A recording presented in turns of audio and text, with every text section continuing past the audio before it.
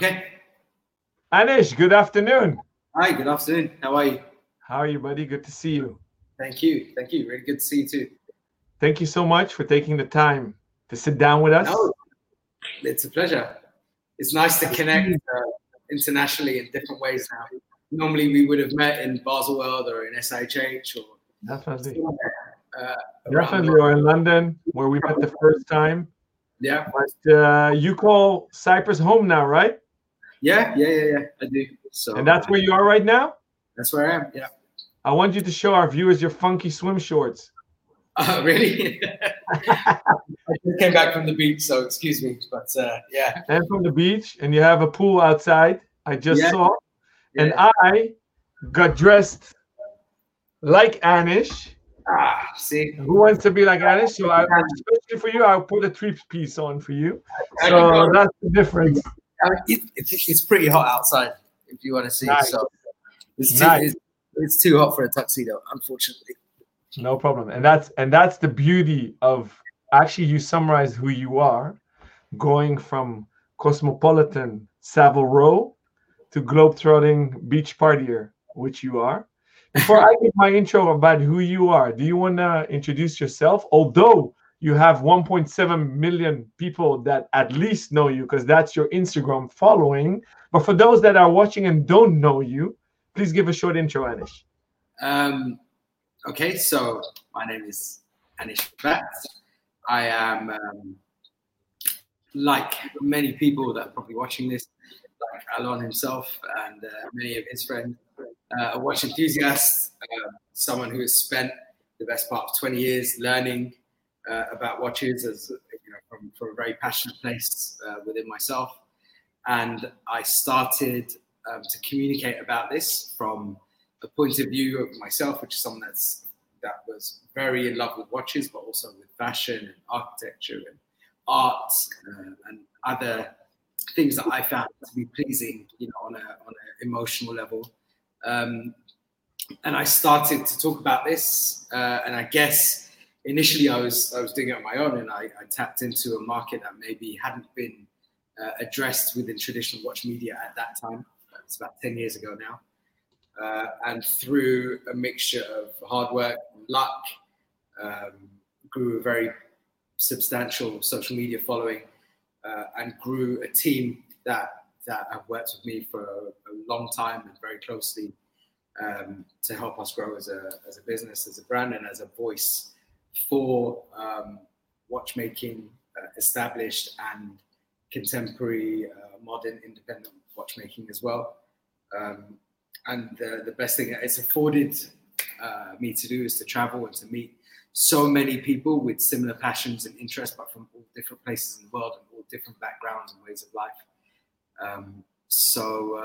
And that's kind of it in a very abbreviated way. Thank you for sharing.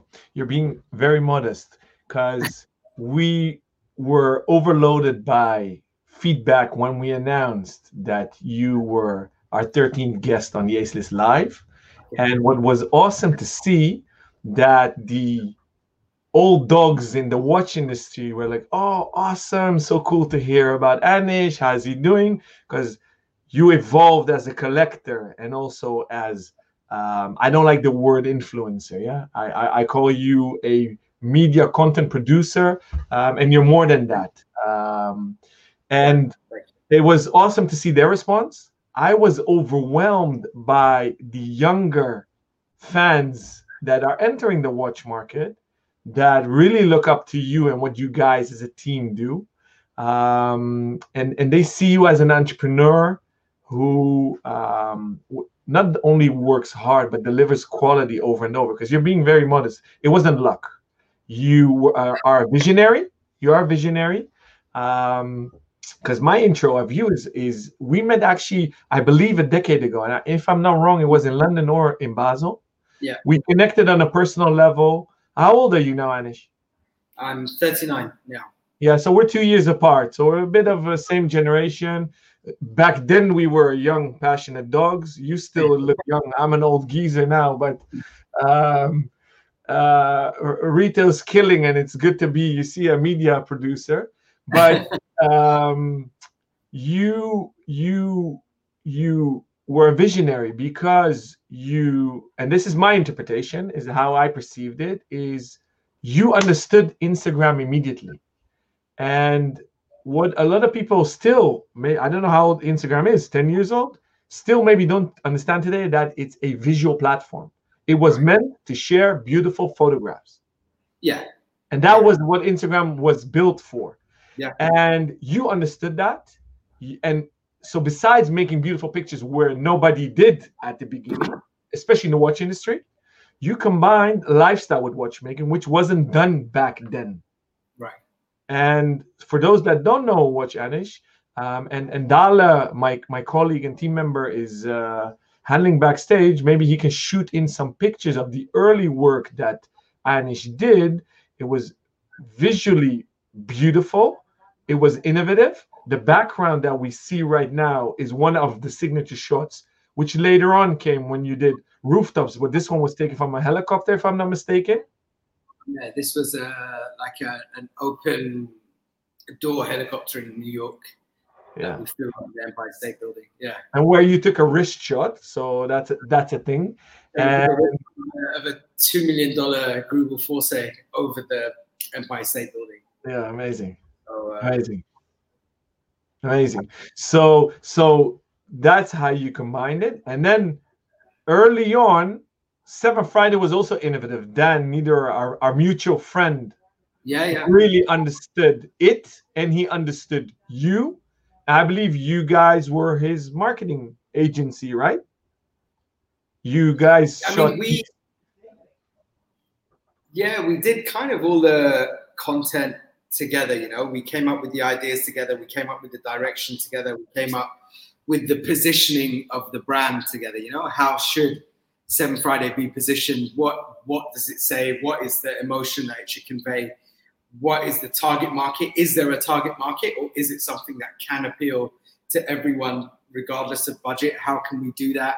You know, what is something that we can do that hasn't been done, you know, by traditional watch brands? You know, we have freedom, you know, instead of looking at constraints of, you know, being a startup, is let's look at the freedom that we have to really create what we want, rather than having to go stereotypically, you know, dictated by history or by blah, blah, blah, and whatever. We have the chance to do something really different. So, yeah, which is amazing.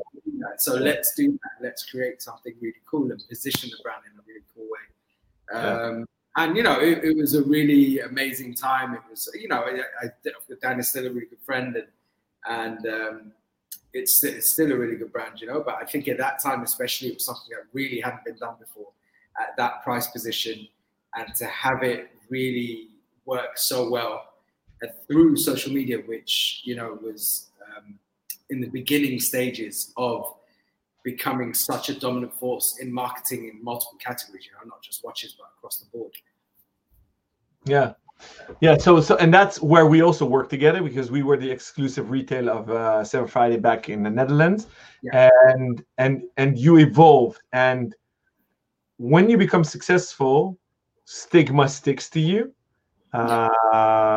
When you become successful, you have a lot of player haters. I also got feedback like, "Oh, Anish is so different than you, and he's a show off." And this, I said, "Whoa, hold up, guys." I mean, I said, "I'm not gonna say a word. I want you to watch this session. He's a stand-up guy. He's an amazing guy. He's a modest guy. Those travels that he does are authentic. His friends are authentic, and he carved out a niche." So I think now you're often misunderstood, and that's why I'm also happy to do this show. Thank you. After our 7 questions, I want to do a deep dive on that evolution. Sure. So I consider this an intro. Yeah. I said he is not a show off. He really loves watches, and he really understands watches. And that's why he went into the niche of the ultra artisan, which per definition is ultra luxury. And that's the lifestyle comes with. So that is my interpretation and explanation. But before we start, we need to do our wrist check. So what are you wearing today?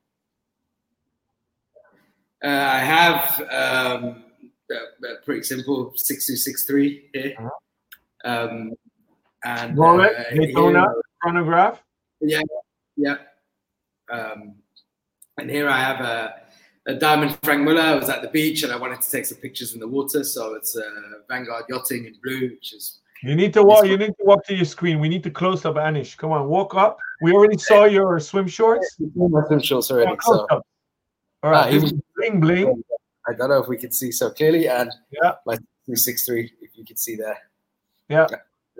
So you started off with vintage, right? You loved vintage. Yeah. You always loved, and you married the ultra modern as well, and I think that's also the duality. Yeah. In your passions, which I have as well. I think like it goes across all different types of things that I like, whether it's fashion, like you say, like very casual to very formal clothing. I like both. In art, I can appreciate, subtle contemporary or quite minimalistic art, or also very colorful, very alternative types of art as well. So my taste has always been quite eclectic, and it's the same with watches, because when I started learning about watches, I started learning about vintage watches, and especially it was like quite crazy to me how a 40-year-old watch could be worth times 30 what it was originally worth. How does that happen? What part does the provenance have to play in it? What part does this have to play in it, or that have to play in it? And then I was fascinated by modern independent watchmaking, especially, like really complicated mechanical ways of telling the time, and what artistry and mathematics goes into making that type of wearable mechanical art piece. And I really love independent watchmaking because I feel like they take a lot more risks. I feel like there's it's a different type of product almost to a more mass-produced brand, and they each have their qualities, and I really understand both, and I love both in equal measures. So I'm not one that's like, oh, I only love vintage, or I only love one brand, or I only love modern. I kind of love everything, and it can be expensive or it can be not expensive. It's not about the price. It's a very different type of proposition and interest for me. Yeah, nice.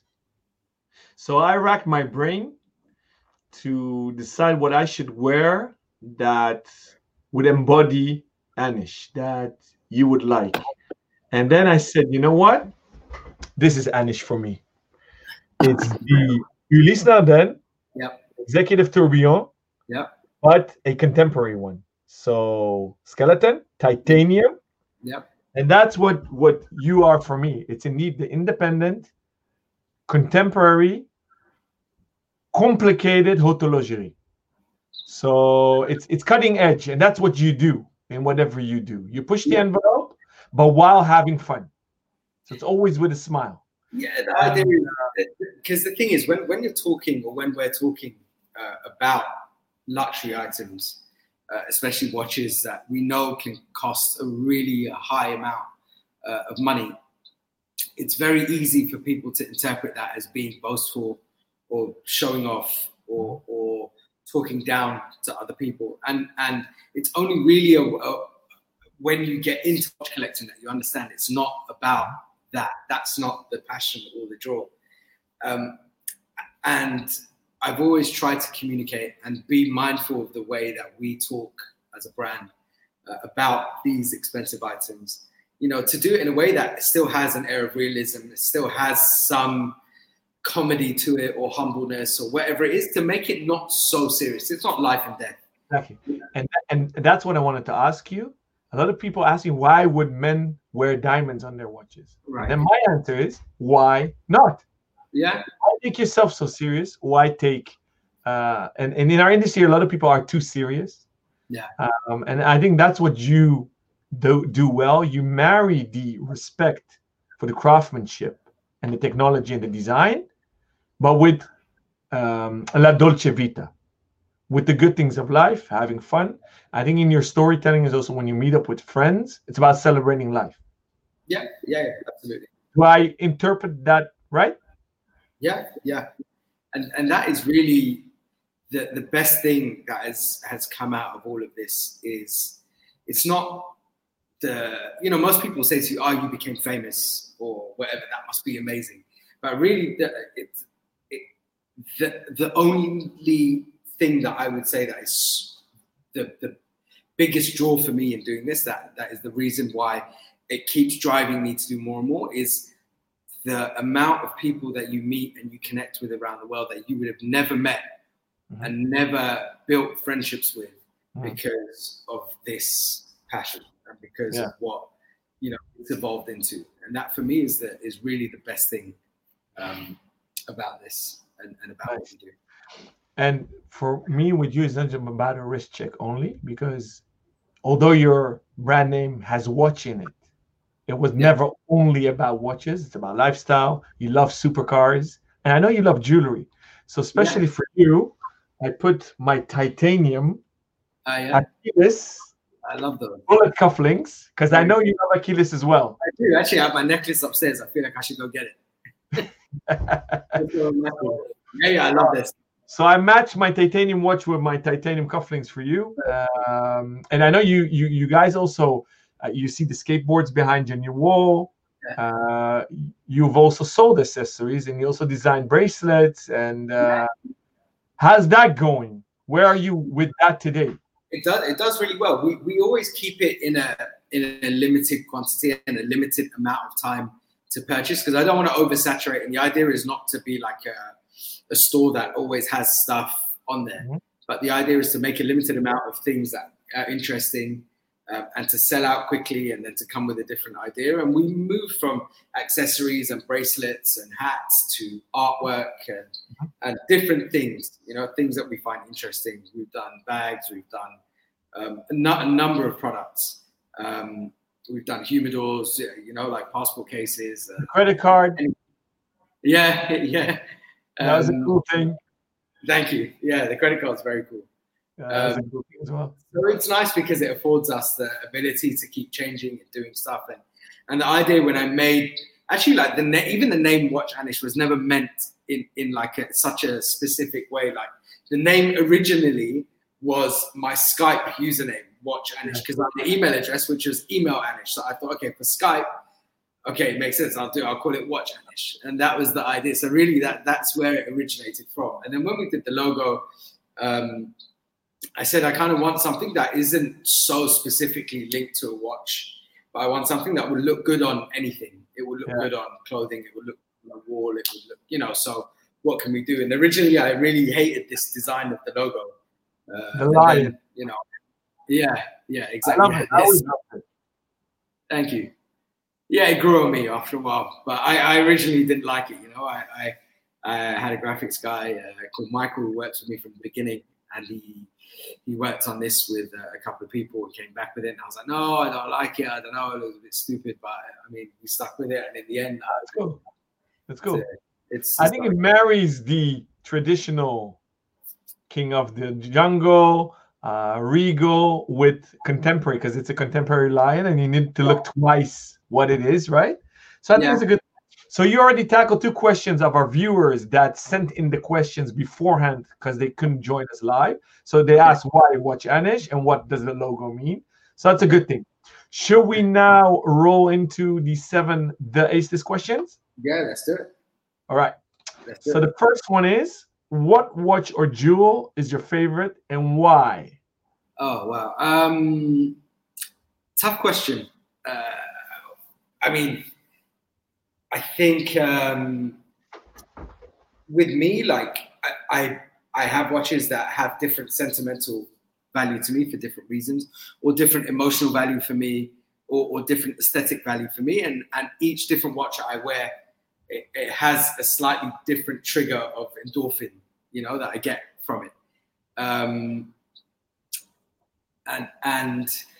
I don't know how you feel, but like, I guess any given period of time, you'll have a favorite. but that might be for a week or a couple of days. And then there's something else that you're like, oh, that's so cool as well. Or that's so cool. For me, it's an impossible question to answer is what one watch is your favorite, And for jewelry, also, it's the same. I have the same appreciation for jewelry and fine jewelry, especially, and the work that goes into that. But I think that, on any given day, that the answer to those questions will be different. Okay, so let me put a gun to your head. Yeah. Top of mind, you need to answer now. What would it be? And I have one in my mind that you would have guessed, or I guessed one you would mention.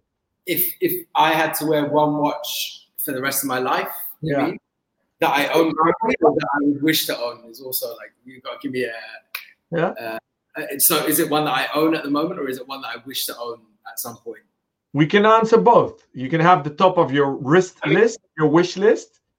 Probably the one that I own at the moment that I would say gets the most like wow feedback from everyone that sees it is probably my Jacob Godfather.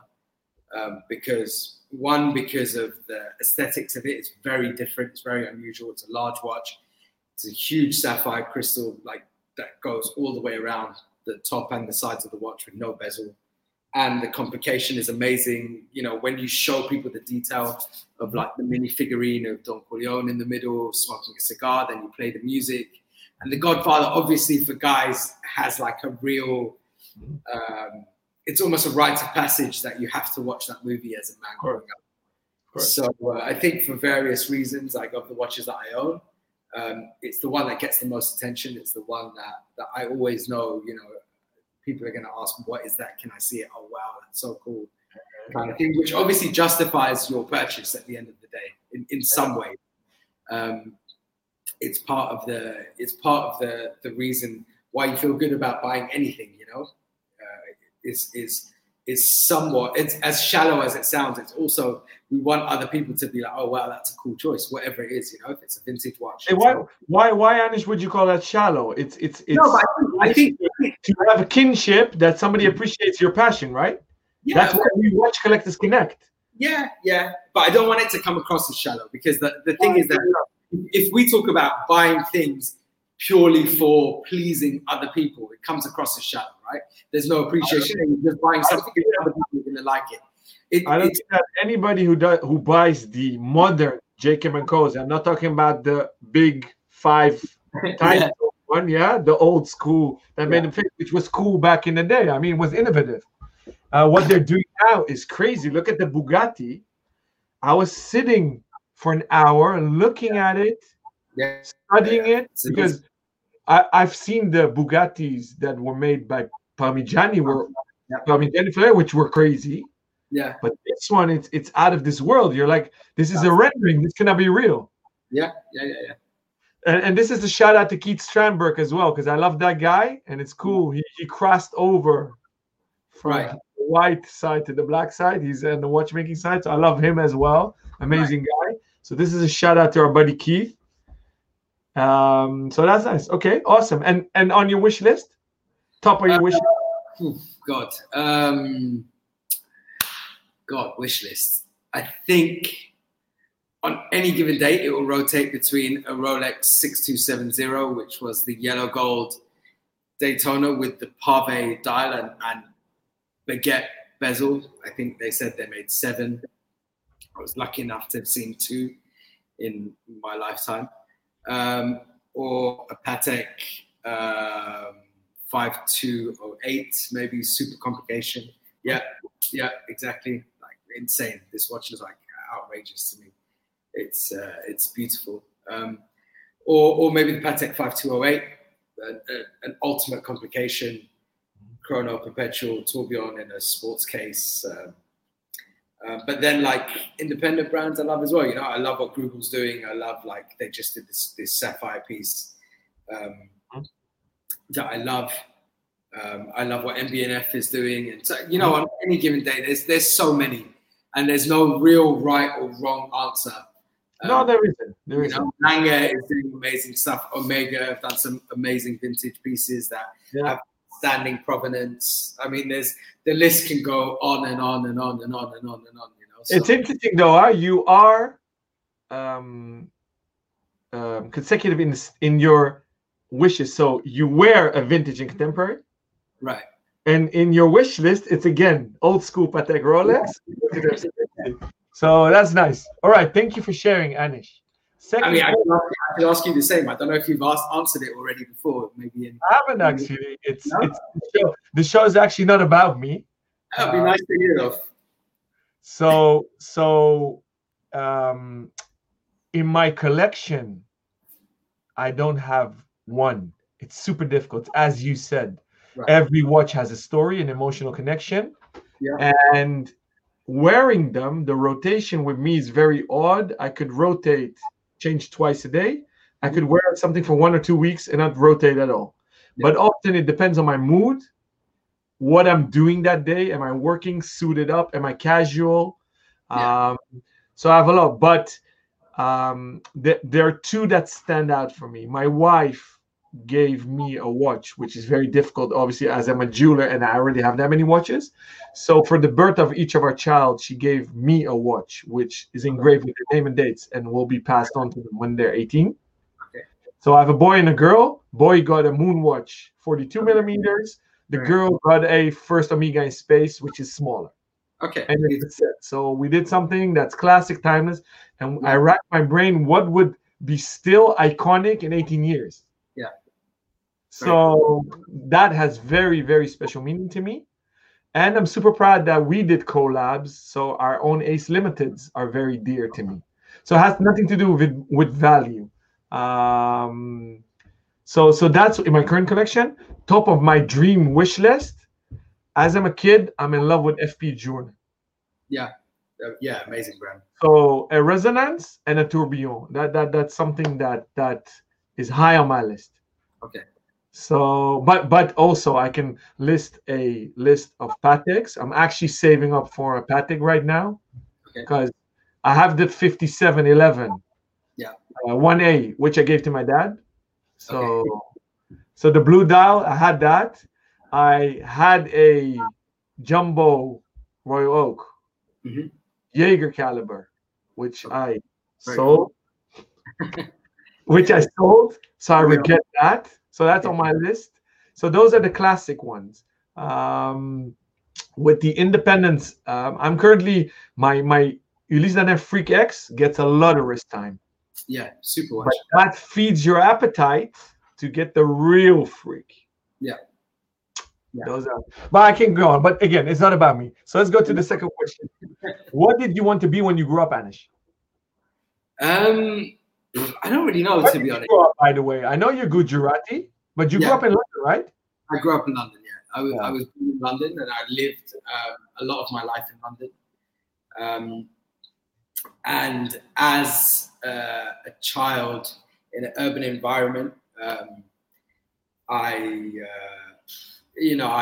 was surrounded by a lot of things and so on, but I didn't really have a direction. I was quite easily distracted, I would say, as a child. So I wasn't someone that, like, by the age of 16 or even 18 knew what I wanted to do, and it wasn't even like, every kid, from a working class background would be like, hey, I want to be successful or whatever, but that doesn't really mean anything. Everyone wants to be successful, but I didn't really have any direction of what I wanted to do. I studied pharmacology at university, but I didn't finish my degree. I came back. I was studying in Manchester. I came back to London, aged like 19, 20. I started DJing, and I was just working different jobs. But I didn't really have a clue on what I wanted to do specifically. And I was kind of just working and seeing what was happening, and I had interest, and I'm very fortunate that I somehow, I didn't have some master plan. I didn't do a marketing degree. I didn't do even a marketing course in my life, but I somehow managed to take something that I really have as a passion and find people to build a team with that really catapulted what was an interest into a very good career and business. Nice. So I want to interject my question already and not save it to the end. We have a lot of young viewers, as I said. A lot of them look up to you Sure. as an entrepreneur. Yeah. And for those that are wondering what Anish is doing, he's looking at his phone all the time. And one of the questions is why you're so successful on Instagram. And I'll answer that question. It's because you're on top of things. It's you.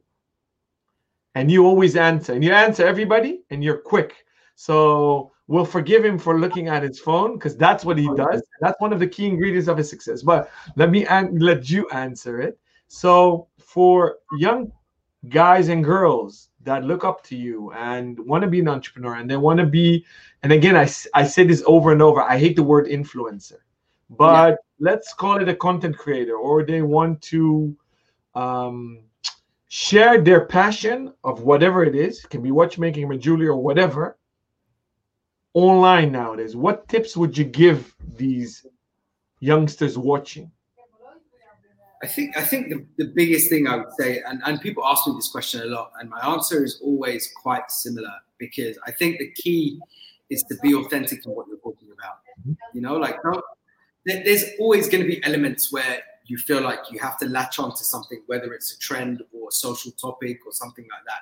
That's fine, but you should always be authentic in what you're doing and what you're saying, because it comes across and people can see when you're not. And I think if you're authentic about something, you always talk about it in a much more passionate way. You don't need to rehearse answers and you don't need to rehearse lines that you're going to say. You just say stuff and it comes out, because you live through that. You live through and you're talking about what you're experiencing, what your true thoughts are. And I think the authenticity is a big thing. And if you can find something that you are passionate about and you can talk about, and it could be any small subgenre, you know, or whatever it is, but, you know, kind of own that and be the voice of whatever it is that you want to convey, and do it in an authentic way. And that's always the hardest thing, because I think people are preoccupied with thinking, okay, if I talk about this, then I'm going to get some traction, or I'm going to go viral, or I'm going to so on. But all of that is quite short-lived, and without having an authenticity behind what you say, it comes and goes like so quickly. So that's probably the main piece of advice that I would give, because I don't think people really consider that when they think about how to build, you know, whatever it is they're trying to do, an online following or some kind of traction within the watch industry or media marketing, whatever you want to call it. Thanks for sharing that. So I do consultancy work. I also do mentoring. I have professional entrepreneurs, blah blah blah, but I also do pro bono stuff, especially young kids. I love the most, and I do that free of charge. What I always tell them is, follow your heart and your passion. Do something you love, otherwise you can't sustain. Second is what you said, is be authentic. You can't fake authenticity and friendliness. This is what you said, exactly spot on. Third, I say work hard. I find, to generalize, it's not nice to generalize, but the younger generations, they're not lazy, but they want to make a quick buck. And it takes time. It takes a lot of hard work. People think they see you just hanging out, having fun. But I'm quite sure you work 18 hours a day, although you have a family, a young child, a beautiful daughter, which we've seen online. Thank you. I assume you work 18 hours, 7 days a week. Yeah. Am I near? Am I guess? Absolutely. And that's what people don't see and don't hear. But you need to grind 24/7.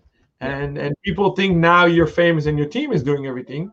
But I assume you still post stuff yourself. You answer everything yourself. You answer emails, and it's not just me. I know you answer all my emails on time, but it's a work ethic. Am I right? Yeah, of course. I mean, the thing is that I think probably what I would say is that people are not. Maybe I wouldn't call it a quick buck, but I would say there's an impatience to attain some form of recognition. That's my fourth thing: patience. Yeah. And that's linked to the third, to the working hard. You need to invest, and it takes time and years and years. It didn't come overnight, did it? No. Of course not. And you have a lot of setbacks. You have, when I was doing it, as a young person coming into what is quite a traditional industry, I don't want to, I don't mean it to come across in a bad way, but there's a lot of people that look at you like, hey, who's this guy? He's not like a journalist. Like, he's not written for XYZ publication. He's not, 50 plus years old. What does he know? He's coming with all these flash suits and, colorful shoes. And, so people don't see what you see, right? You might have a vision of something. Mm-hmm. People don't really see that. And sometimes you really just have to believe in yourself. Mm-hmm. And you don't have to push yourself on people, but you have to have belief in what you're doing. You have to so it's a very, very good point you're highlighting. That glass ceiling that you were held back. How did you break through? Besides having belief in yourself. It's a mixture. It's perseverance. It's showing really that, hey, look, what we're doing has some positive effect, on this market. Actually, here's the proof. Here's the results. Here's something that we did, and this is what happened on the back of that. This is what happened as a direct result of that. Whether it's like something that we took and showcased and it had a direct impact globally on the sales of that product that was stagnant, for a long period of time before that.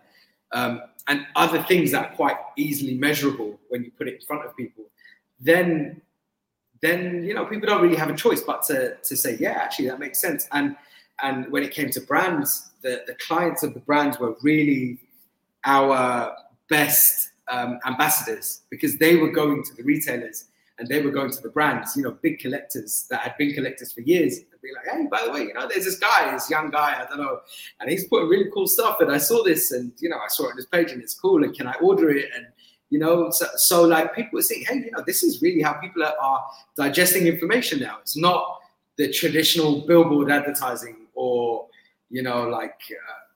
more traditional means of communication in the watch industry.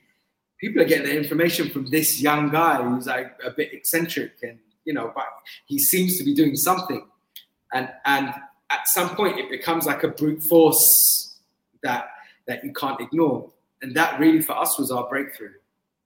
Nice.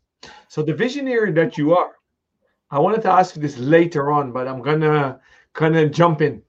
Yeah. So a lot of people, and especially marketeers, feel that we plateaued on the growth graph. Yeah. So, and everybody's like, what's next? What's your view on that?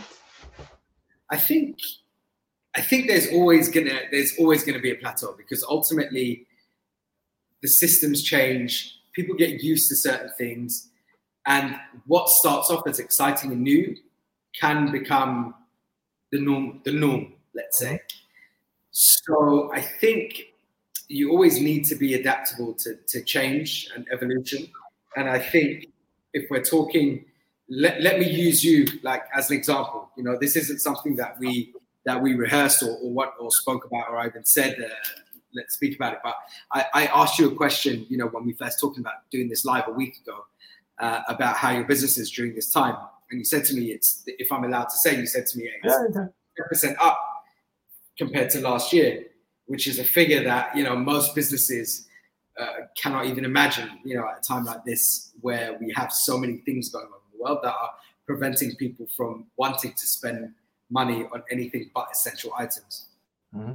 And I think a big reason for that is the speed of evolution of your business.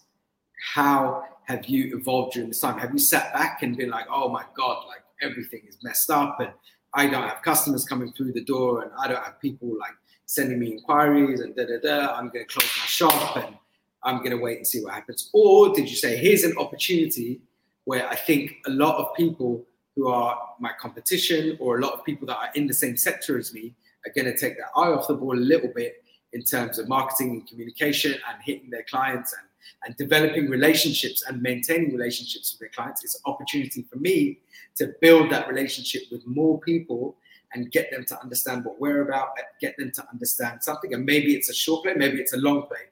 But let's see it as a long play. Let's see it as something where maybe that client's not going to buy anything for 2 years, but in 2 years he's going to remember, and I'm going to have 2 years worth of history and relationship with that client where they're going to come to me after. And I've managed to do that at a time where I have very much less competition than I would have to attract someone with that type of disposable income. Mm-hmm.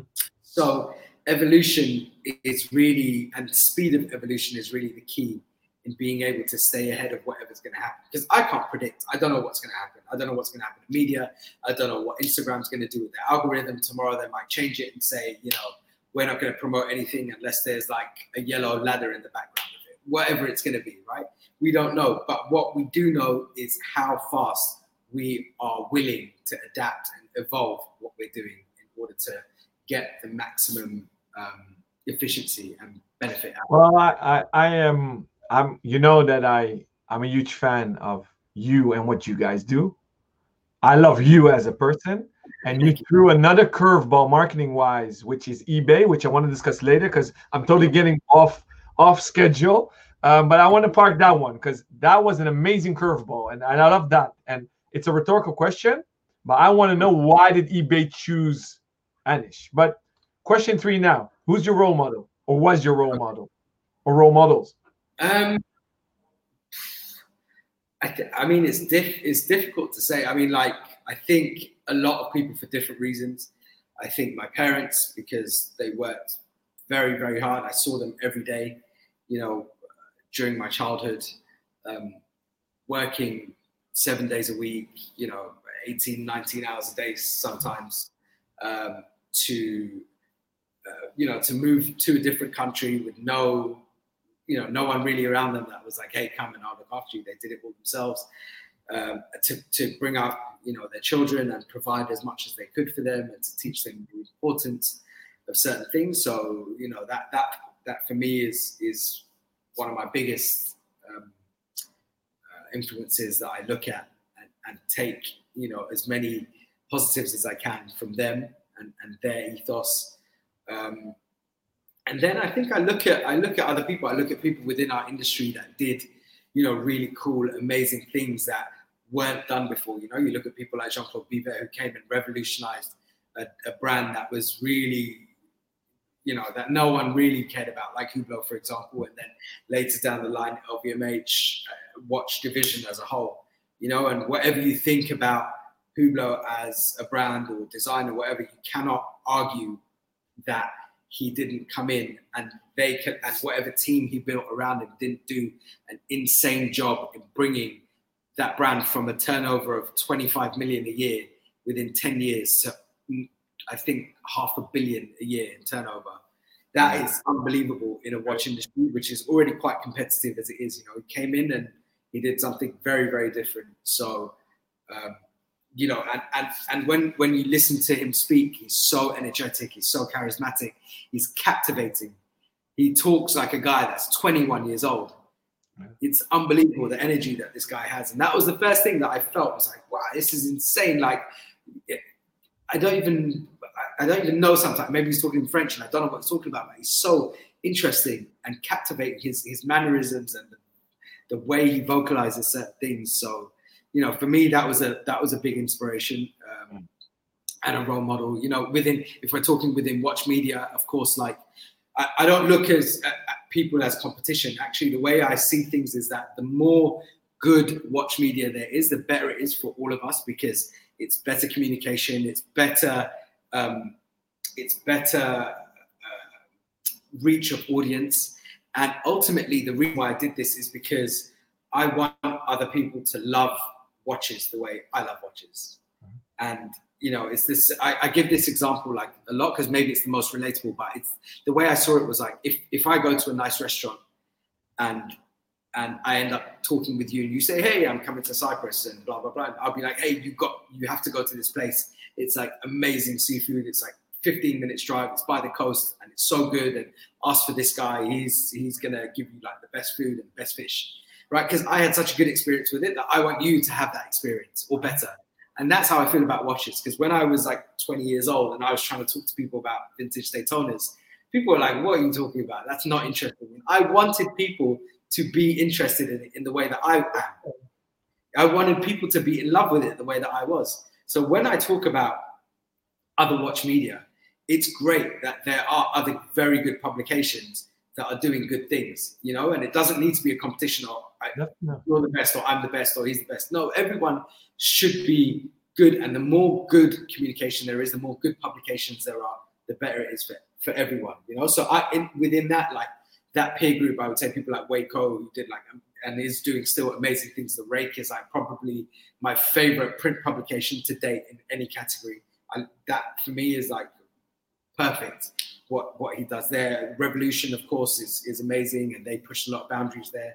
What Ben did with Hodinkee is great, and their business model changed and whatever. But at the end of the day, it's very strong, and you know it was brave to do a lot of the moves that they did very early on. And there's new people that are coming on the scene that are doing really good stuff as well, specialists in certain divisions. You know, my friend Jassem, he does Patekaholic, and he's amazing. He's a reference for Patek Philippe. I don't think there's any single person in this world that even Patek in-house could say is as well looked at in terms of like being a reference point for Patek than him.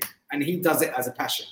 You know, he does it because he loves that brand. He really loves that brand. He loves you. His logo is a tribute to your logo.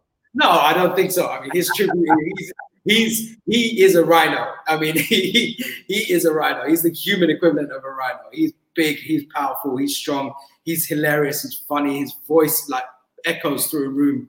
And I love that guy. I think he's amazing, you know, and I've known him, I knew him from the beginning, you know, before he started Patekaholic, and he was just talking about Patek on his own, and we met in London, I think 2011 or something like that, in a cigar lounge in Knightsbridge. And we just started, we had been talking online a little bit before then, but it was really nice to meet him in person. And he's so energetic and charismatic. And me, I love people that have embodied that same thing. And he really is like someone that what you see, you know, what you see on Patekaholic is maybe 20% of his personality. He's such an amazing guy, and he champions that brand in a way that I think like they would have paid a marketing agency like tens or I don't know how many millions of euros to have someone like him champion that brand the way he has, and probably the amount of recognition for that brand that he's brought them. Amazing. And even in the same vein, like you look at what Robert Yan and the guys at Fratello did for Omega.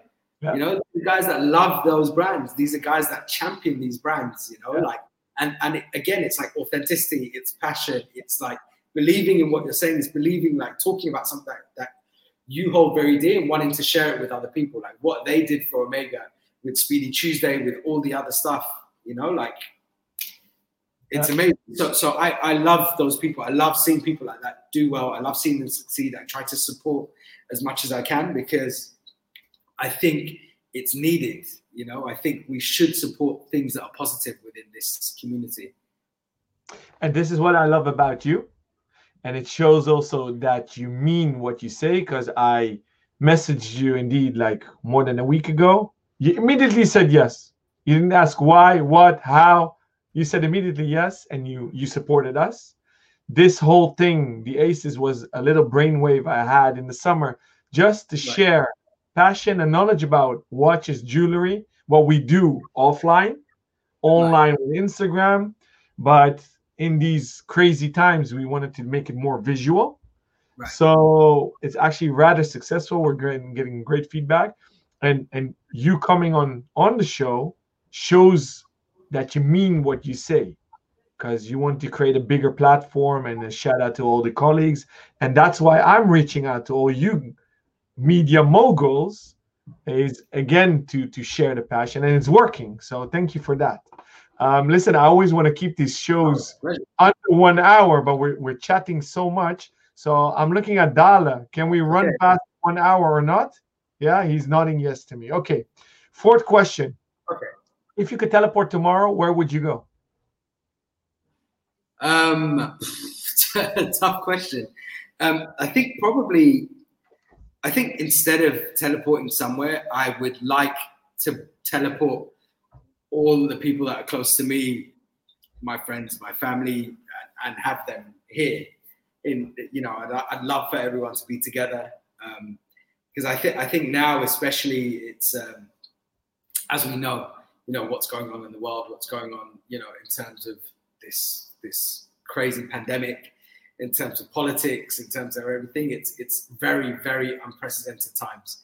And I miss traveling, I still do for work a little bit, but I travel like 10% of what I usually do, because normally I'm flying like every week maximum somewhere, so it's unusual for me, but it's also very nice for me to be home with my family and to do things that I would never have had the time to do. And what I would love to do is teleport in, all my close friends and the rest of my family, and to be able to enjoy this time together, without having to think so much about work or all this other stuff, while we have the opportunity to do that. Yeah, amazing. Thank you for sharing. 5th question. What book are you currently reading? I just finished a book called Never Split the Difference. Yeah, I've read that. Chris Voss, right? Yeah. Very, very good book. Amazing book. Very, very interesting. I was given a book which I have yet to start, but I promised to start this week, which is called Principles by Ray Dalio, which is okay. I don't know that one. A famous entrepreneur and trader, and it's meant to be a very, very good book. So that's the next one that I'm opening up in the next few days. Okay, cool. 6th question. What do you think is going to be the color of 2021? Oh, Jesus. The color of 2021.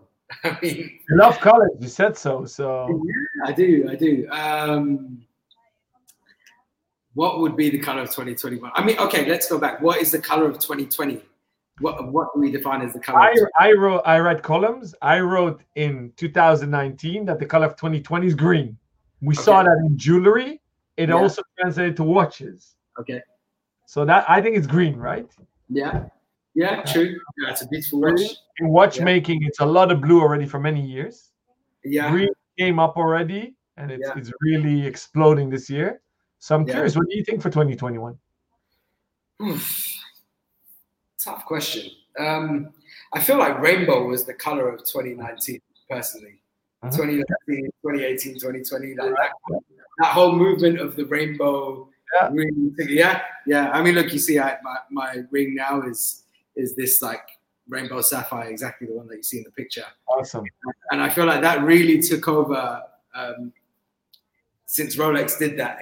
It became something that a lot of other brands kind of followed. I agree, and it translated now to dials, right? Yeah. Driving rainbow. Yeah, exactly. Not just gem setting. Yeah. I agree. I think we'll probably see. I would like to see like a return to like vivid types of colors, and I think we saw with Rolex and their Oyster Perpetual line this kind of return to stellar type of dials. These Tiffany color, like green and yellow, red, blue, like these type of vivid, colorful dials. And maybe that's a transition. I would love to see a return of real interesting stone dials, because from a vintage point of view, I love that, like malachite and tiger eye and even jade, like what FP Journe used to use in some of the older pieces, and these Japan limited editions. I remember seeing one at Tourbillon in jade that I was just in love with from him. I love like this Tiffany blue. If I show you here, it's like the color of, let's see, but the light here is this blue kind of Tiffany thing. That's cool. That's it. So that at the moment is like my favorite color. Yeah. I even have a book here, which is the same color of my wife's book. But those type of vivid stone dials is something that I would love to see a return to. Me too. I have 2 wishes. Sylvain Dolat, the old CEO of Hamilton, is now CEO of Tissot. He's a buddy of mine. I really, really hope he's going to bring back the Rock watch, talking about watches and stone. So Yeah. full stone case. Okay. And I found it super cool what Rolex did on these Tutti Frutti oysters. Yeah. That it's a rather traditional company, so it's actually crazy what they did with the Rainbow Daytonas. Yeah. That's already in a Tiger, but in such a weird time to launch these colors, actually very bold and innovative, I think, for such a company. So I find that super cool. I believe it's an antidote for these dark times we live in right now. So how do you perceive that, these moves to color? I think it's something that obviously is quite striking, and in a time where maybe it's not the wisest to launch something that's going to be completely new and very complicated, like a Sky Dweller type of release. It's still something that gets people excited, gets people interested, and it's brought in a new type, not a new type of buyer, but I think it's brought people into Oyster Perpetual in a way that wasn't there before, because I think, the type of person that was collecting, high-end gold or platinum Daytonas was ever going to be in the market for a steel Oyster Perpetual before. Yeah. It wasn't really on their radar. But then it became a thing that I want to, is the Pokemon of watches this year, is I want to collect all of the Oyster Perpetual.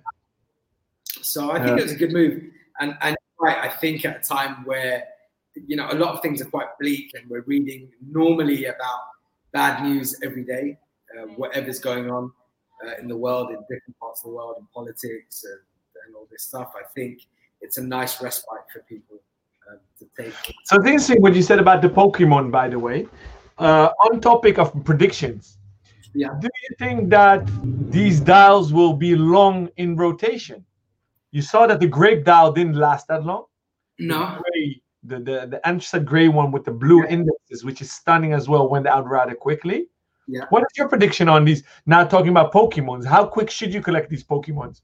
I think if we've seen any historical analysis of Rolex when it comes to these type of things, normally it's not going to be too long in production, and it's not going to be too readily available, which obviously makes the scarcity higher, makes the collectability a lot higher as well.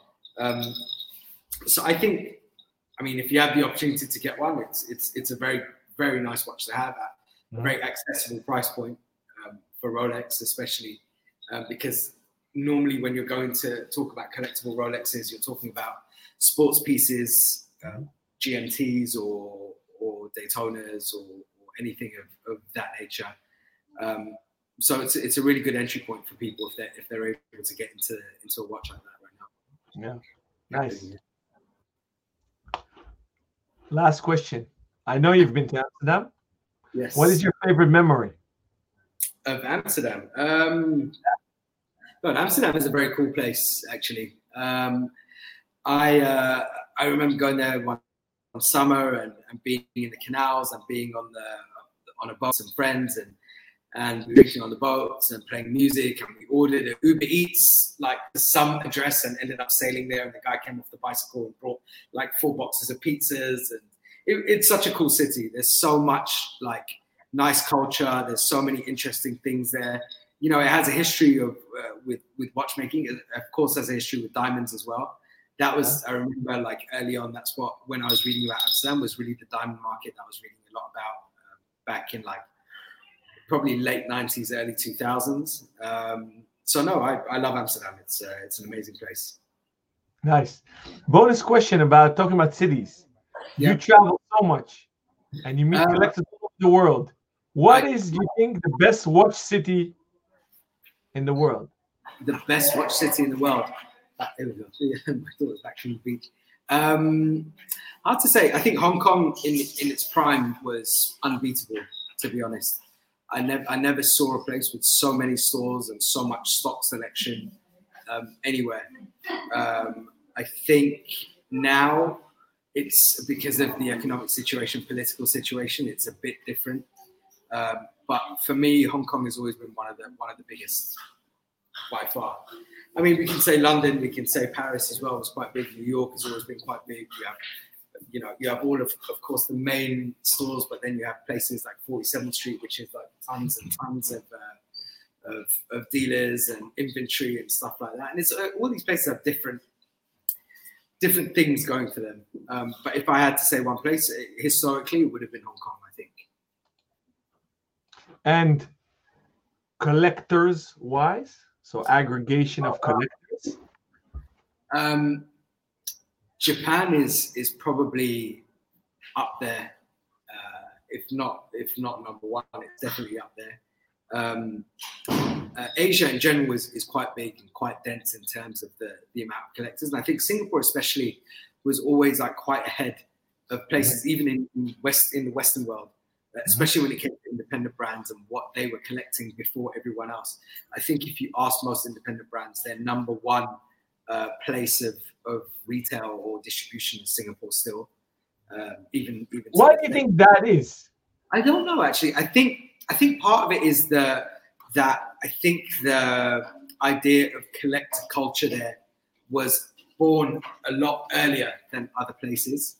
And I think the idea of a lot of these get-togethers and doing events tailored around collectors and building communities around collectors, that was probably one of the places that led that movement before a lot of other places. And because of that, I think a lot of people that were living in Singapore were educated a lot more and able and felt comfortable to take risks, let's say, in buying independent brands, because their peer group would understand.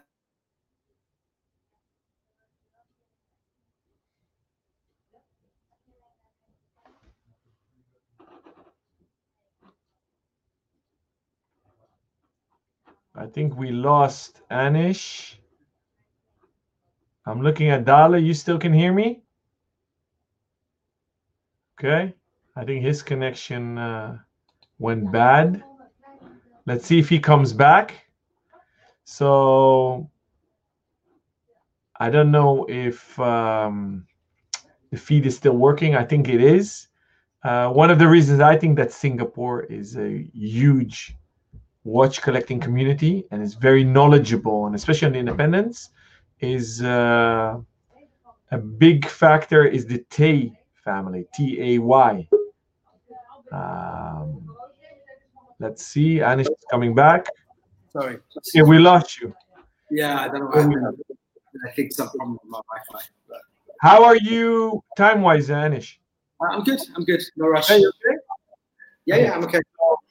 While you froze on us, I was filling in a bit of info why I think Singapore is a huge collectors community. I think one of the reasons the Tay family, Tay, Tay. Yeah. I think because I became friends with Michael Tay about 2-3 years ago. Amazing guy. Yeah, absolutely. Like gentleman, very knowledgeable. Yeah. Great pedigree. His dad, I think even his granddad started in Singapore. Right. With, watch stores. Today, they still own the Hourglass, one of the biggest retailers in the world. But they share so much knowledge and passion. So true passion. I think they are one of the seed. They planted one of the seeds also for Singapore. All right. So this is the Hourglass. These are our friends in Singapore. By the way, they also make very cool Nomos collabs. So they're definitely not watch snobs either. So check them out. And we write about their limited editions on our Minimatical Nomos blog, which is an Ace production. Okay. So Anish, before we go to the questions from our viewers, do you want to talk a bit about your partnership with eBay? Sure. So we made this partnership. Basically, we were approached by eBay to talk about the experience of buying watches on eBay, which I had already been doing from the beginning of my collecting journey. Yeah. And really, like, what can we do to to build a stronger place within the watch collecting community for eBay as a marketplace. Mm-hmm. And we looked at what are the pros and cons within the general consensus of buying on eBay.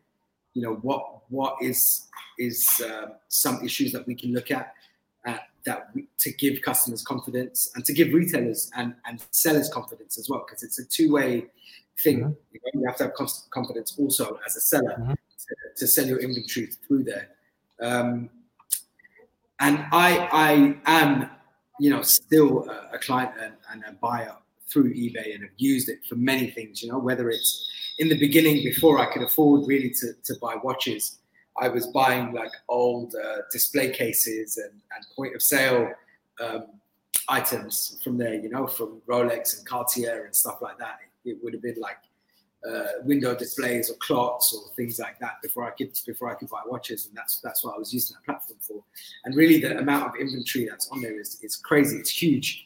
And what I found is, if we're able to talk about the platform and the way that people interact with it and improve that user journey, then I think we can increase their position within this marketplace. Mm-hmm. And within working alongside retailers, working alongside private sellers, and giving confidence also to private buyers and individuals that are using it to purchase pieces. And now one of the things that we're going to be talking about in the next piece of content that we're making is what they've just introduced, which is this authenticity guaranteed program, where a watch over the value of $2,000 will be entered into a section within eBay, which is the authenticity guaranteed pick. And if you're buying any item within there, then that watch will be sent from the seller. It will be sent to eBay, first of all, who, at no charge to the buyer, will conduct a series of tests and check the authenticity of the watch and that it matches the exact description that's been given by the seller. Yeah. To check everything is okay before then sending that watch to the buyer. And they have experts and people that are trained within, you know, these specific areas to be able to carry that out. So it's no longer a blind purchase as such, even though it never was. I mean, normally, like the buyer journey would be, if you're intelligent enough, I think, like in anything, if I'm going to make a purchase, I would ask a lot of questions before. You know, what is this? What is that? Can you show me a picture of this? Can you send me a video of this? What is the serial number? Do you have the original papers? You know, how did you buy it? You know, can you show me a close-up of this or a video of this if I want to see the condition? But maybe not everyone is or has had experience enough to ask those questions. So what this does is it's taken a lot of that out the hands and responsibility of the buyer and put it into the hands of eBay to deliver a product that has had a lot of these checks performed on it and then delivered to the buyer at no additional cost. So let's do a deep dive on that. Is it global or just US for now that they do this authenticity check? No, actually, it's global, because I bought a watch and I'm waiting for delivery for it now. Yeah. And so actually, depending on UPS, when they decide to deliver, it's either today or tomorrow, it should come. So, and that was from a seller in the US that sent it. So the seller sent it. So would that watch be sent to a watchmaker or somebody that's authorized to authenticate for eBay in the US and then ship it to you? Yeah. So yeah, exactly. It would be sent to eBay, to a centralized point where eBay would have a series of people who are qualified to look at that particular watch. And it may be a different set of people who are looking at vintage watches or looking at specific brands, because maybe they're experts within that brand. There may be a person that's an expert for Omega that's looking for Omega pieces that are sold through there. Yeah. There may be someone else for Rolex. There may be someone else for modern contemporary brands. By the way, I think it's an amazing move on eBay's behalf. By coincidence, I did a consultancy gig last Monday about auction houses. Okay. Offline and online in a general term, not just watches. And I told them to look at this, that I thought it was an amazing move by eBay. And I indicated that you had something to do with it. I didn't know that you were in such a basically consultancy capacity behind the scenes as well. It's not just a marketing collab. No, I think like we said, we want to be authentic as possible. We gave feedback on our experience, on my experience of buying on eBay. Yeah. What were the positives? What are the negatives? And the thing is that they're very good in terms of understanding their client as well. You know, they've been doing this for 25 years, I think now. Yeah. You know, it's a long time for such a huge marketplace. And we're talking about watches, which is one category. But if I want to look for, you know, a Patek 5970, or if I want to look for a steam iron, I can look on one place and I'm going to find both. And it's quite crazy the amount of inventory they have and the amount of specialist divisions that they need to have. But they still pay attention to all of these because the amount of interaction and the amount of conversations that we had just on the watch division, you know, is really, really good. And they're really pushing to make it a much more, to elevate the buying experience further, even than what it is so far. And for a consumer or seller, what are the pros and cons if we compare it, for example, to a Chrono 24? I think they don't authenticate, do they? No. I mean, Chrono 24 is more of a, if I'm speaking like, you know, from personal experience, is more of a dealer network where dealers will upload what they have or what they claim to have, because a lot of the time they don't have physical stuff. There's no requirement or much in terms of, I mean, there's a level of vetting, let's say, but once the sale is done, there's not much that Chrono 24 can do if it doesn't go correctly. You know, if you buy a watch or you buy a part, let's say it's a part, for example. Let's say you buy a dial and you bought a dial that was said to be in pristine condition and it arrives to you and there's a scratch on the dial which wasn't shown in the pictures clearly, which wasn't relayed to you, wasn't spoken about in any of the text that was written there. There's not much in the way of recourse for you, bar some goodwill from the seller, you know, which you don't know if that's going to happen or not. You know, so what eBay have done is taken that out of your hand and even out of your responsibility as a buyer. Said, we will check it. We will look at it. We will look at it against what it has been described as. And if it doesn't match, then there's no cost to you. Your money is refunded in full and the item is returned back to the... It's basically curating it. Sorry.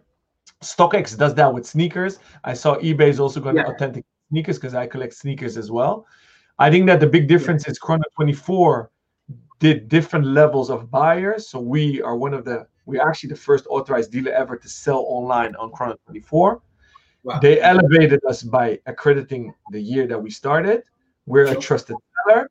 And basically they implement escrow. So the consumer pays Chrono 24. We ship the watch to the consumer. If they authorize it, we get the payment. Yeah. eBay, my question to you, is it always going to be auction, listing, or buy now? Which they have that option, right?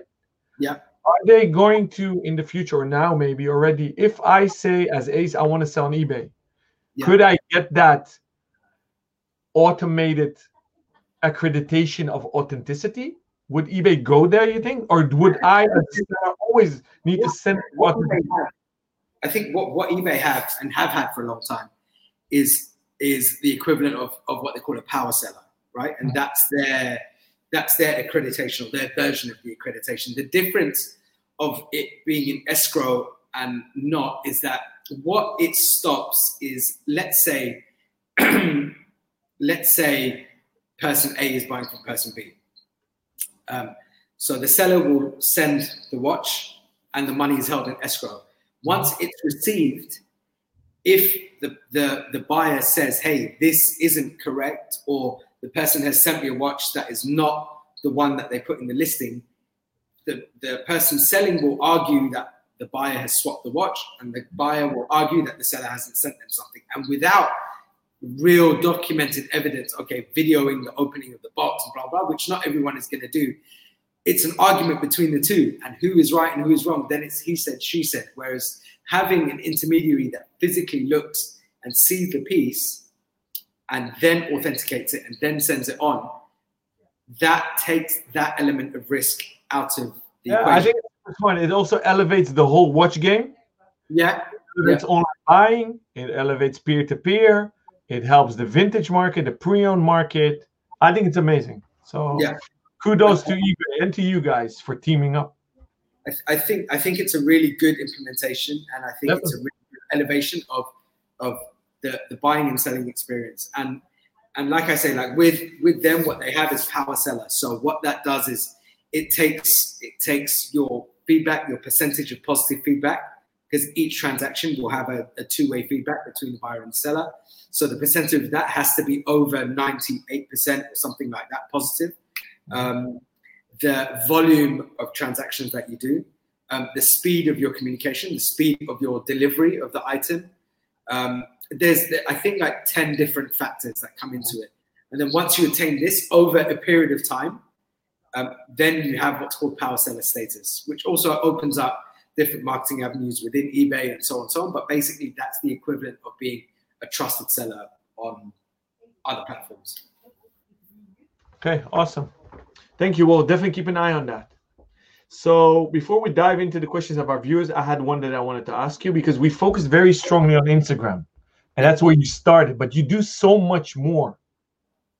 Could you please share what you guys as a team are working on? I know you had a magazine, you do collabs, you have products. Do you have a blog, an online magazine? Do you do that?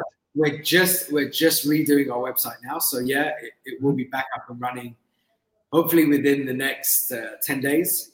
We're just doing a whole complete revamp of everything. But yeah, we'll have that back up and running as well.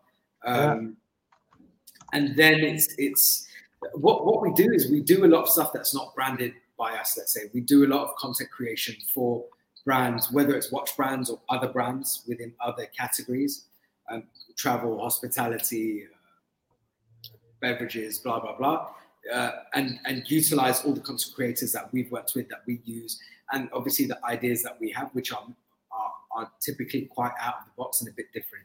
So we work with brands that want to do something that's penetrative, that's left field of normal marketing within whichever sector that they're operating in. That's the type of clientele that we like to take on, people that want to create something that's different and is going to make an impact. If it's the come and do a project, which is like very formulaic, it's not interesting for us, and it's not something that we really take on, because we try to work on things that are going to be different, because ultimately if you're excited about working on something, you have a lot more ideas, and you push yourself a lot more in delivering those. So I put a banner up with your Instagram handle. I assume the URL is just .com. Yep. So for those that have never seen, they can definitely have a look. It's pleasing to the eye. I want to ask Dal in the time being maybe to find that video that's shot with a drone of that luxury hotel in Switzerland. What was the name, Anish? Ultima. Ultima. So Dal, maybe you can find that video where they shoot an awesome production of that amazing hotel. And in the time being, I want to say that I remember that cold Sunday, we met up the day before SIHH started in Geneva. We hung out, and then you guys were doing a shoot for Mont Blanc. And that's a brand people wouldn't necessarily associate you guys with. Dal, in the time being, found that video you guys produced, which I loved, and I think that's the next level. So this is more like a behind-the-scenes video of the project. But I think if you go on their page, you see the actual production video of what it was. And the idea of this video was to show that as a guest of one of their chalets, even your pets are VIPs. So, you have the dogs in the spa, having spa treatments. You have one going into the wine cellar, picking out a Petrus or, stuff like this. So having this VIP experience as any guest would. And that was the concept. And we saw you in the shot, and Yeah. that's not staged, because that's what I wanted to say. When we met you, I'm talking about, I don't know, that shoot was 7-8 years ago. Yeah. In Geneva for Mont Blanc. Yeah. You directing it, you're there, you're not just a show guy. You come up with creative ideas. You have an amazing team. We met your photographer, stylist, light. So you invest heavily also. Yeah. You're not a one-trick pony, and you elevate your game, because this thing was done with drones. You have a whole crew. It took days to shoot this, right? Yeah, it was a 5-day shoot. We had I think 7 dogs on set with handlers. We had to organize for everyone to come in and to, you know, and to do all this in a controlled environment of a 40 million euro villa, chalet. You know, so a lot of stress, but you have to have a lot of trust from your clients in order to do this. And you also organize get-togethers, right? I remember that. This Basel didn't exist, but previous Basel, you guys did a little city trip with 8 collectors. Was it for Bethune or? We did with Kerbadams. We did a private jet from Basel to Rome for lunch, and then back to Basel the same evening. And then we landed, and then we hosted another event in Aqua in Basel, in the bar in the cigar area. So that's right. So you keep on pushing the envelope. If we are back to normal, 2021, summer 2021, what are you guys working on that you can share with us? Sorry, my cat and my dog are like behind me. There's stuff that we are working on, but we have a lot of NDAs that we signed, so I can't give too much info yet. In terms of hospitality, we have a lot of cool things that we're doing this winter season with Ultima, especially in terms of brand partnerships, in terms of really interesting and beautiful new openings, which we'll announce in the next week or so. But there's a lot of really interesting stuff, and I'm sorry to be so vague. No, I asked if you can. So let's spin my question. What's your view on the fairs? Are they dead in the water, or do you think that we'll see a revival? Actually, you know what? Like, I wanted to do, and I had the idea of doing something for the fairs, actually. And it was like 95% agreed, and at the last minute they said we couldn't do it. But what I wanted to do was actually with a friend of mine, Alex Friedman, who has another watch publication called Watchanista. And I was talking with the guys who were managing Baselworld as it was. And the idea that we wanted to do was to take a Ghostbusters car, which a friend of mine owns a lot of movie cars, like original cars from movies, and he's in Europe.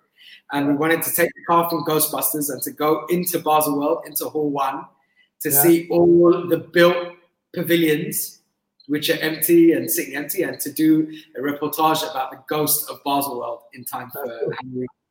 But the idea was almost okayed, and then at the last minute they said they can't do it. So unfortunately, and now I think maybe there's going to be some revival or something. I don't know for the future, but I was really excited about doing that until they said we couldn't. But I thought it's a cool idea. And we did see these cars at the Geneva Watch Days at Louis Monet. Louis Monet, yeah. Louis Monet had the DeLorean. Yeah. The Jurassic Park car. I think there was one other. I can't remember. Yeah, cool. All right, awesome. So, if you don't mind, let's do a few questions. Yeah, absolutely. I'm going to thank you. Sure. One of our regulars is Rocky. He has his own crew of Dutch watch collectors, which are called the Watch 4 crew. He says, "Hi Anish, what's your most favorite watch complication and why on YouTube?" My favorite complication, God. I love visual complications. So, I mean, let's say stuff like what Urwerk did with the satellite display, or what Harry Winston did with the Opus 3. I love interesting ways of telling the time. So, I mean, time telling is not really a complication, but I think the execution and visually the dance and the animation of it is really cool. I love, watches with animatrons and even these like Ulysse Nardin, like erotica pieces that they did, and with all these moving parts. Or let's keep it PG. It's before 9 p.m. Like the Genghis Khan and things like this, with a lot of animation and moving elements within the watch. So it takes it from a device that tells time into something that is a miniature mechanical piece of art. That's how I see it. So that's what I love to see. Even stuff like this, the Jacob Roulette Casino, it's called, with this functional casino ball inside a watch, which was never done before. It's crazy. Roulette watches, but to have a real ball like dancing around inside is very different. I love stuff like that. Amazing. Rocky, thank you for watching. Thank you for posting your question. On Facebook, Bus Deckers is asking, our IWC made a pilot perpetual calendar for Lewis Hamilton. Is this something Rolex would consider? And then he wrote in brackets BLM, which I assume stands for Black Lives Matters. Yeah. What is your view on that, Anish? I mean, I think the days of Rolex endorsements, let's say, is not really there anymore, because I think from a corporate position as a brand, the last one that they really did was the Italian Navy or the Panama River. I can't remember one of them, but they don't really do any of these type of endorsement like stuff. Like with Hamilton, for example. Hamilton is of course an ambassador of IWC. And this watch, of course, was born of the discussion of Black Lives Matter and the whole movement that has taken place since it's become so big, rightfully so. I don't think Rolex politically get involved in something like that from an explicit point of view. Maybe there's something behind the scenes in terms of support or donations or something like that, but I don't know. I'm not in a position to comment. Yeah. I mean, like if you're talking about would Rolex make a black-colored perpetual calendar, in terms of a black case, I don't think it's something we've seen. I think we see Tudor, as a really cool brand doing stuff that a lot of people wanted from Rolex, but Rolex being very traditional wouldn't do so. Tudor are like the cool sibling of Rolex that's doing all the Destros and the ceramic pieces and, all the really cool like reissues and gilt dials and blah blah blah that people are like, I wish Rolex did that. Okay, Rolex not, but Tudor do it, and in a very cool way. Yeah. Okay, thank you for answering that. Some questions we got beforehand is one of them is how did you get so many followers on Instagram? Okay. You probably get that asked every day, right? Sorry? You get that asked every day. Yeah. I mean, I don't know. It's the honest answer. I don't know. If I knew, then I would have sold that secret many times. But like I said, I think we just did something different and interesting and fun and engaging and at the right time when social media was really at the beginning of taking off in an exponential way. When we joined Instagram had a total of 25 million followers or 25 million users, or 30 million users. I think there's somewhere over 1 billion now. So you can see, that growth is huge, and we managed to do something interesting at a time where really it was growing at such an exponential rate, and we didn't know Instagram was going to be so big, and we didn't know, all this stuff was going to happen. But I think the key was believing in your content, believing in the message that you're sending out, and the things that you're doing, the time that you're investing, the money that you're investing to bring a really cool, interesting way of communication about a certain subject. And that's what we tried to do. And like I said, in an authentic way. And I think people can hopefully see that. I know, like you said, there's this misconstrued type of opinion of us being like quite show off or quite unapproachable, quite egotistical. And maybe, that's something that I should look at talking about more. But really, I try to make it. That being said, Anish, sorry to interrupt you. You're very well spoken. You're easy on camera. Do you do a lot of video stuff? Yeah, I mean, as well. I'm not talking about shooting videos, yeah? Right. Which I mean, visual I'm used to interviews. I wouldn't say I've done a lot of video stuff. I've done quite a lot of interviews and so on, but I think I'm not someone that prepares so much in most things, but I'm someone that goes a lot off emotion, that goes a lot off whatever is happening. Like, you sent the questions to me, but I didn't really prepare answers for them. Yeah. I just read the questions to see if there's something in there that I need to think about. But otherwise, I don't prepare much. I go on the spur of the moment. That's why you're good on the camera. You're quick on your feet and authentic. Yeah, I mean, that's the main thing. I don't need to think so much on my feet, because if you ask me something, I try and tell you in the most clear and honest way. I don't need to think too much, because if you ask me, I answer it in a way, that I would answer to you if we're having a conversation off camera as well. But would you do a lot of, let's say, Instagram live sessions? I saw that you did one with eBay, right? Yeah. But I'm a huge fan of Watch Anish as well. I followed it from the beginning, and I still like every picture, and I enjoy it still very much after all these years. So I didn't get bored. But I would love to see you do what we're doing with these guys of the ultra niche independent watchmakers.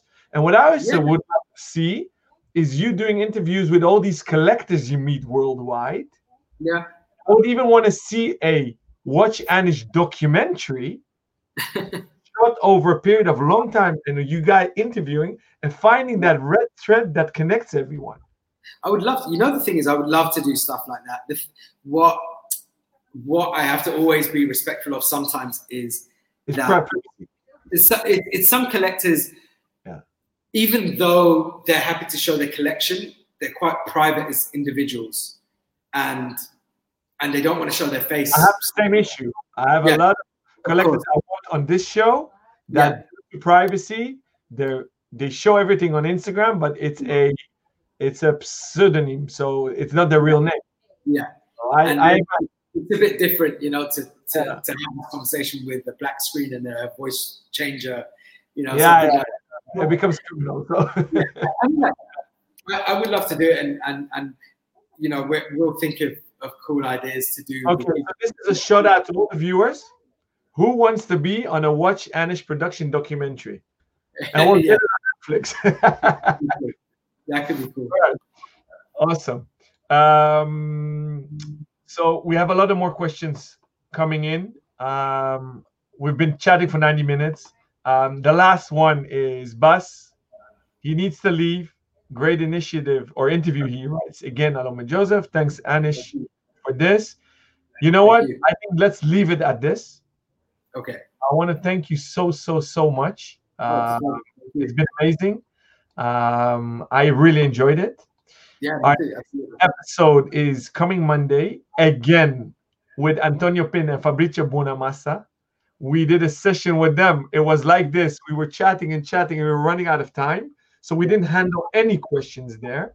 Right. So definitely tune in, because Mondays is going to be all about questions from our viewers. We spoke a lot about innovation, about design. I think Fabrizio is the reincarnation of Gerald Genta, or designs in his spirit. I think he's an amazing guy. So do you cover a lot of Bulgari?